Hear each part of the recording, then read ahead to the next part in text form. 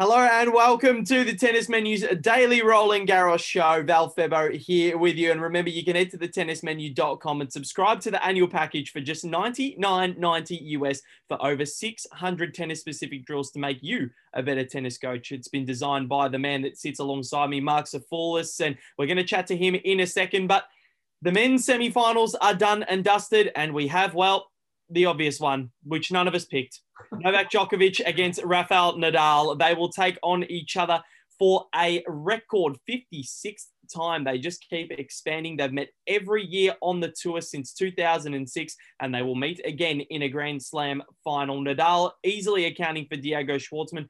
Wasn't easy. It was actually very, very close to their average time on court, which is really unbelievable. And also Novak Djokovic pushed to the brink by Stefanos Tsitsipas. But we're going to chat about why these younger athletes can't go 5 sets with Nadal, Djokovic, or Federer, and why they struggle winning when it gets down to those clutch moments, and what Nadal actually does to get himself over the line in these tough matchups where he will be grinded down and where he's going to have to be made to work. And we're also going to talk about the all-important women's final between Iga Swiatek and Sofia Kenin tonight. But we can't do it without these two lovely men sitting with me. We were awful with our picks yesterday, so hopefully we can provide you with a little bit more solace today. But Mark Safoulis, thank you very much for joining us, the best high-performance coach in the business. Thanks, Val. And what an epic night of tennis. I mean, you know, the 5-setter between Tsitsipas and Djokovic was incredible. Djokovic served for the match at 5-4 in the third set. It looked like it was going to be a straight set. It's pretty much, you know, a routine victory for him. And Stefanos came back, and we'll touch on that match as we go along. But the tactic behind what Djokovic did in that last sort of set and a half that wore Tsitsipas down was pretty impressive. So I want to go through that a little bit more. And he executed it absolutely to perfection. And Joel Frucci also joins us. Joel, how are you, mate? You're fresh off a good night's sleep, you were telling me, so you're ready to roll in. Yeah, feeling good this morning, boys, but boy, do we have some explaining to do. Yeah, so let's not talk about those tips. You guys are okay. You all picked Djokovic. I was the one that went for Tsitsipas, and I almost looked like an absolute genius this morning. I was up and about, couldn't sleep, having some of Mark's problems, and just couldn't get my eyes closed, and put the match on at 7 o'clock this morning, watched the end of the 4th set, and I'm like, oh my God, he might actually pull this off. And, well, Novak went God mode and just could not miss a ball in that final set. And Tsitsipas just had to keep with him. And as soon as Djokovic got that first break, that was it. But the scoreline there was Djokovic 6-3, 6-2, 5-7, 4-6, 6-1. It was unbelievable. Serving for the match at 5-4 in the third set, having a match point. Tsitsipas breaks. It took Djokovic another hour and 43 minutes until he saw his next match point. But what was so amazing was in this match, Tsitsipas just completely raised his level. He just raised it. Djokovic didn't dip. And Steph just said, you know what? I'm going for it. And he went for it. His level was just supreme. And he was able to go toe-to-toe with Djokovic for those 2 sets. But as Mark alluded to, there was something in that 5th set that was Tsitsipas' undoing. And it created the fatigue that didn't allow him, and the body cramps that didn't allow him to go on and go forth with the match. So, Mark, if you care to elaborate on that, we'll chat more. Yeah, I wanted to touch on this because I think it's really important for us to all, I guess, understand the concept behind it. So I'm going to show you a few little stats, which I feel as though really shows a difference. And if you can see here, Djokovic is up on this side here.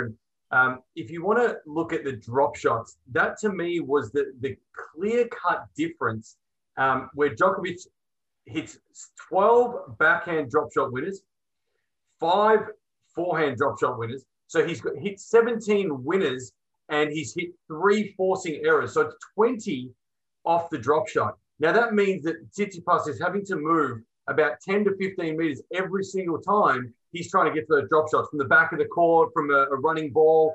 And you think about those sprints going at full tilt, sliding, he then gets to a position where he's basically sliding in through his adductors in his groin. And that's where the injury and also the fatigue did come in. And I feel like that to me was the real clincher in the end because Tsitsipas was so tired. He was so fatigued, so sore. He just could not get over the line in that 5th set. And Djokovic utilised the court space really well. And I felt like that was a telling factor in the end in that Tsitsipas couldn't keep going. Yeah, and I think Djokovic probably would have taken some solace over what happened between Hugo Gaston and Dominic Thiem, that Thiem was just wrecked after that encounter with Gaston. He had to chase about 50 drop shots. But what you said there, 20 winners there, or 20 points going to Djokovic from a drop shot. That's the equivalent of 5 games, Mark. Yep. So that when you look at that, Tsitsipas won 5 games in the first 2 sets combined. That is how pivotal that number is. And Djokovic was so good. And because that clay isn't bouncing as high, you've really got to get there. You've got to work hard, twice as hard, and have twice the technique. And I noticed that a lot of the players towards the end of the tournament are already running with their rackets out, ready to hit that shot instead of running with their rackets in the hand. And I think that's helping them a lot. And Tsitsipas hit a couple of really good passing shots, but Novak was absolutely supreme. And Joel, looking at the result, does it surprise you that Tsitsipas did take it to 5, or is it more the 5th set just was back to normality? Yeah, look, no, I'm not really surprised that Steph was able to get himself back into the match. I think we've sort of come to expect that from him now. He's a little temperamental in some respects, but when he's up and going, he's pretty hard to beat. And I mean, realistically, we've spoken a lot about how the conditions and the clay should suit his game. Yeah, I think, and I guess we were talking a lot about how he really needed to try and shorten the points as well, and how that might help Steph. Djokovic won the lion's share of 0 to 4 points as well, 96 to 76, and he was more effective at the net too. But look, Steph himself said that he's not one of the next gen anymore. He's a big boy. And we're seeing that more and more. And I think clearly he gets it, and the fact that he was able to fight his way back in, I think really speaks to that too. Yeah, and I think he proved that he is a big boy, but not big enough, because he wasn't able to go with Novak in that 5th set. And as we spoke about, he started to cramp and just feel really fatigued. But one thing I want to ask you, Mark, and it does my head in, because the amount of 5-set tennis that players are expected to play, and we've got all these absolute morons in the media that are trying to say that 5-set tennis isn't right anymore. We need to get it back to best of 3. It's a load of crap. It is a load of crap. This is history. We do not need to change 5-set tennis. It needs to stay as it is, because this is a Grand Slam. This should be the hardest tournament to win out of all of them. And that's why best of 5 sets is there, because it is difficult to win. And then we used to have the Masters 1000 finals that used to go to 5 sets when they actually got to the final 2. Roger and Rafa have had some classic encounters in that format, and in the best of 5 when the first 5 rounds were best of 3. And also the ATP finals, the final there used to be best of 5. None of that is best of 5 anymore. And the ITF has taken the liberty of cutting the Davis Cup out completely with no best of 5-set tennis. So what I'm asking, Mark, these older guys have been conditioned beautifully to play these best of 5-set epics, but the younger guys have absolutely no clue. And we saw back in the day, Roger Federer was trained by Tony Roach, and to get that physicality where he could go in those marathon matches, and it took him up another level, Roger. But you're looking at the young guys now. What are we doing? Like, how can we train for players to actually be able to go? Because Diego Schwartzman said last night that these guys are so impossible to beat over best of 5 sets. Well, they're not. You're just not conditioned enough. So it's my gripe. It's like you're going in mentally unprepared. You've got to be ready to go. And like, they are ready, I'm sure. But how can you continue this momentum? Because Daniil Medvedev did it at the US Open last year in the final, couldn't beat Rafa. And Djokovic and Tsitsipas has done it to Djokovic in the semis of the Oz Open this year and couldn't beat him. It's a really good question, and it's something that I think is probably very complex to answer. I guess the simple part of it is that obviously Nadal, Federer, and Djokovic have been around for 15 years. They have done 15 years of pre-seasons. They have played 15 years of Grand Slams. They have had the work put behind them. Now, when you're a young guy and you haven't got that work, it's very hard. It's very hard to match physicality when you haven't had the time and the experience doing it. And that's in a nutshell where it sits. How do you train that? Well, it's hard. You need time. You need years of doing it. You need practice of doing it. You need like I've had players prepare for Grand Slams in the past where we've done sessions that would go for 4 or 5 hours and do one session a day, as opposed to the general, let's do 2 2-hour sessions broken up. So it's about trying to get and simulate the time on court. And that's the hardest part. So it's not hot in France at the moment, which is one blessing for the athletes. But when you're preparing for an Australian Open, we did sessions that were 4 or 5 hours long. We would go straight where I had to keep the players' concentration for that 5 hours, because it's not only physical, but once you become physically fatigued, you become mentally fatigued. So, and in training, it's very hard to have adrenaline. You can't simulate adrenaline. So what you're trying to do is you're trying to get them fatigued. Then they've got to learn to concentrate for longer periods of time.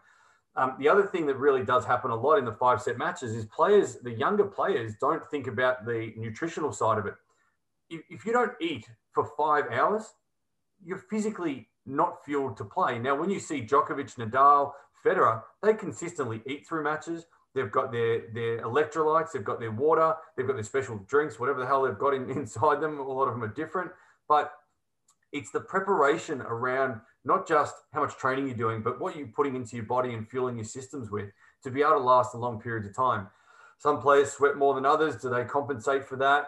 There's so many factors that come into not able to play the distance. And, I've gone through that in the past where I've tried different preparations. We tried sessions where we do an hour of tennis, we do a 20-minute fitness block, and then do another hour of tennis and 20-minute fitness block and another hour of tennis, 20 minutes, and try to simulate that for 5 hours and try to get the player really fatigued. Now, it's great to do that once, but the hard thing in a Grand Slam is you have to do it 5 sets, 7 matches to win the tournament. Now, you may not go to 5 every match, understandably, but you have to be prepared to go to 5 every match. You can't expect to go, hey, I'm going to win straight until I get to the final and play Novak or Rafa and play 5. You've got to be prepared to play 5. And as a coach, I need my athletes to be ready. And if they're not ready, that's my fault as well. Yeah. So I think that hopefully that answers your question, but I think it's a really good topic and something that these players need to take into account when they prepare for a slam. I think so as well. And to keep the adrenaline going, I have a great idea. Why don't you get a whip and just go, absolutely hammer and tong, and then you know what? They got no excuse but to have adrenaline and try to run away from that whip and stay concentrated. Because if you make an error, good night. Like a horse race, mate. Yeah, exactly. Just the coach is the jockey, the player's the horse. That is probably so not PC right now, but well. Look, it's something that has always frustrated me, because I do prefer best of 5-set tennis, and obviously when it is a fizzer, it's not great, but they're not conditioned enough. And I think for these Masters 1000 finals, especially if you got to come up against a player like say a Nadal or Djokovic or whatever, and you've come from playing best of 2 sets, and then all of a sudden you got to play best of 5. I think that gives you the great experience in those cities like Miami, like Indian Wells, like Monte Carlo. I think it gives you great experience. It's amazing. And to be able to play those extra 5-set matches, players should relish that. That's their career. If you don't want to do it, then, you shouldn't be playing Grand Slams. But what do I know? I just sit in the media. But Novak Djokovic through to the final. He will play Rafael Nadal for the 56th time in his career. And this was brutal from the very get-go, this one. And Djokovic and Nadal 6-3, 6-3, 7-6 over Diego Schwartzman. And it was genuinely an unbelievable contest early on. And what Nadal was able to do, the first game itself went for 14 minutes, and Schwartzman had a couple of breakpoint opportunities. Nadal held and then broke Schwartzman immediately, and Schwartzman got the break back, but then Nadal was able to run away with it. And then the third set ended up going to a tiebreak. But 3 hours and 9 minutes, very close to the average in what I said yesterday, in 3 hours and 15 minutes. That's for 3 sets. That's averaging an hour and 3 minutes for 3 sets, which is just genuinely astonishing. But Rafa, just too good. Avenges the loss in Rome. Looking at him last night, he was very, very solid. The backhand was just unbreakable. And the forehand, a couple of errors here and there, but he was able to open Schwartzman up with it so brilliantly. So Joel, looking at that, I think both of us were messaging last night and just said, "Oh my God, I think we both need to go to sleep." But Schwartzman was ready for the fight, but Rafa was just more ready, I guess. Yeah, it looked like that. I mean, as you say, Val, the start of the match was something else, really. 14 minutes opening game, and then a couple of ebbs and flows from there. But yeah, felt as though it was one of those opening sets or a match where that opening set was really, really important. And you just felt as though if it fell into Rafa's lap, then it was likely that he was probably going to go on from there and consolidate. But listening to the two players in their post-match press conferences, Diego Schwartzman really pinpointed his backhand as what let him down. He said that he wasn't aggressive enough on the backhand wing, and we were talking a lot about how his error count would probably have to be high if he was going to beat Rafa. Well, it was high, but unfortunately for Diego, it was twice as high as his win account, 24 and 48. So, you're probably not going to win too many matches with a stat like that. But yeah, and then Rafa, for his part, he was talking about their meeting in Rome, and of course Diego Schwartzman won that match. But Rafa really said he was able to utilise that match and go back to the drawing board and pick apart what he did well and what he didn't do so well. And of course, the scenario was different. It was a lot warmer in Rome than it was in Paris. But Rafa was clearly able to identify the things that he needed to. Yeah, and he was. And I think the first point of the match, I think, was so poignant because Schwartzman had a shot or had a forehand which he was trying to run inside out of and really attack and gettable by anybody's standards on the tour. And he hit it straight into the net. And I think it was like, look, the intent is there, but you got to be making those against Rafa because he's going to punish you. And Nadal, 38 winners and only 34 unforced errors. And just his sheer dominance on that clay is amazing. And he's 13-0 in Roland Garros semi-finals now, and he's never lost a Roland Garros final either. But this one is a much bigger test. But Mark, you had some interesting stats on the Nadal-Schwartzman matchup as well. So if you'd care to go into those and deep dive into those a little bit more. Yeah, I wanted to just go through this and touch on it a little bit because I felt like it was important to understand. So Nadal wins his matches via, Rafa wins his matches via the forehand. The forehand is his weapon, okay? So he was plus 16, which is your winners plus your forcing errors minus your unforced errors. He was plus 16 on the forehand. And he was only a -2 for his backhand. So we talk about the sword and the shield as coaches. Your sword is the one that's going to win you the points. It's going to be more offensive, more aggressive, and take to the opponent. Whereas the shield is the one that should be solid. So there should be an even base around your shield. So Nadal was very even. He hit 12 winners and forcing errors, and he hit 14 unforced errors. So he was a -2, very, very clean, very concise. His win account on the forehand outweighed his unforced error count by a long way. And that, to me, shows the sword and the shield really well.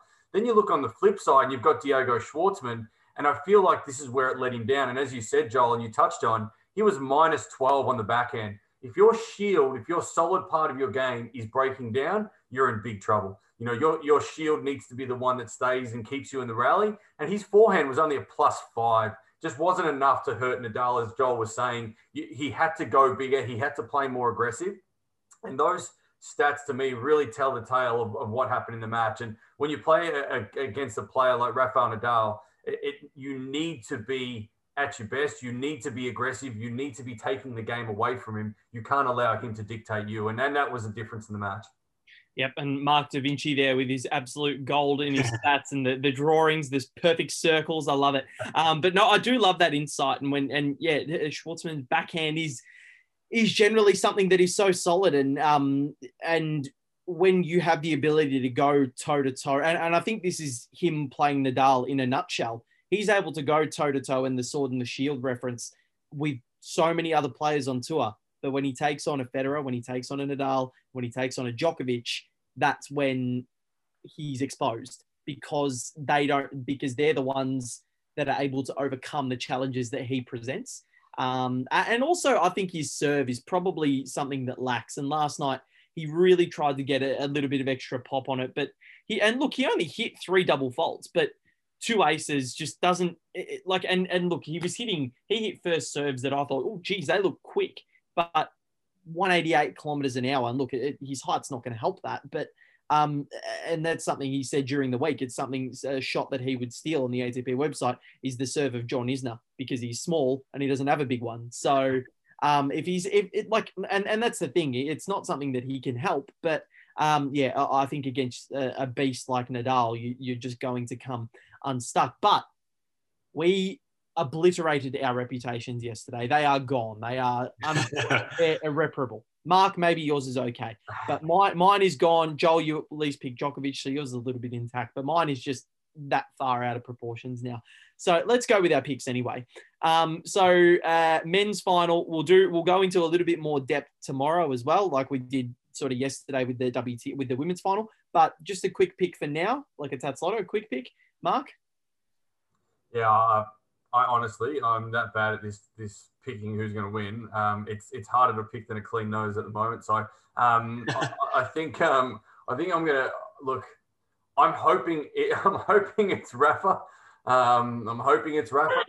But I think Novak might have his measure this year. I think that even though I don't think he played well, he's at his peak against Tsitsipas for the entire match. I still think he's got something, but I really hope Rafa. So I'm sitting on the fence, and I Djokovic.